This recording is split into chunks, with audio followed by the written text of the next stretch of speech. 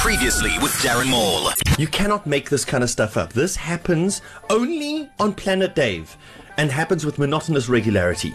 And when it happens, it's just classic. It's gold. It 100% true story. Right.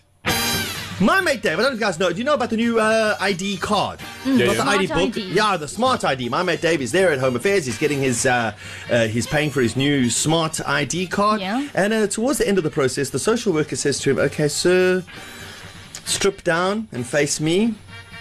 And Dave's like, sorry, I beg your pardon? Strip down and face me, please. Oh. Dave's like, he thinks to himself, I really need to send a letter to the Minister of Home Affairs because I think the security here might just be a little bit too strict. But you don't mess around. You want your card. You need your ID card.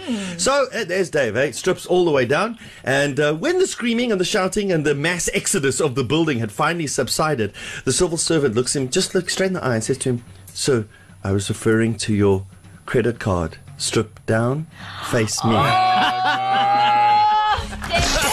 Maul every morning. Waking up in the morning. East Coast Breakfast with Darren Maul every morning. East Coast Radio.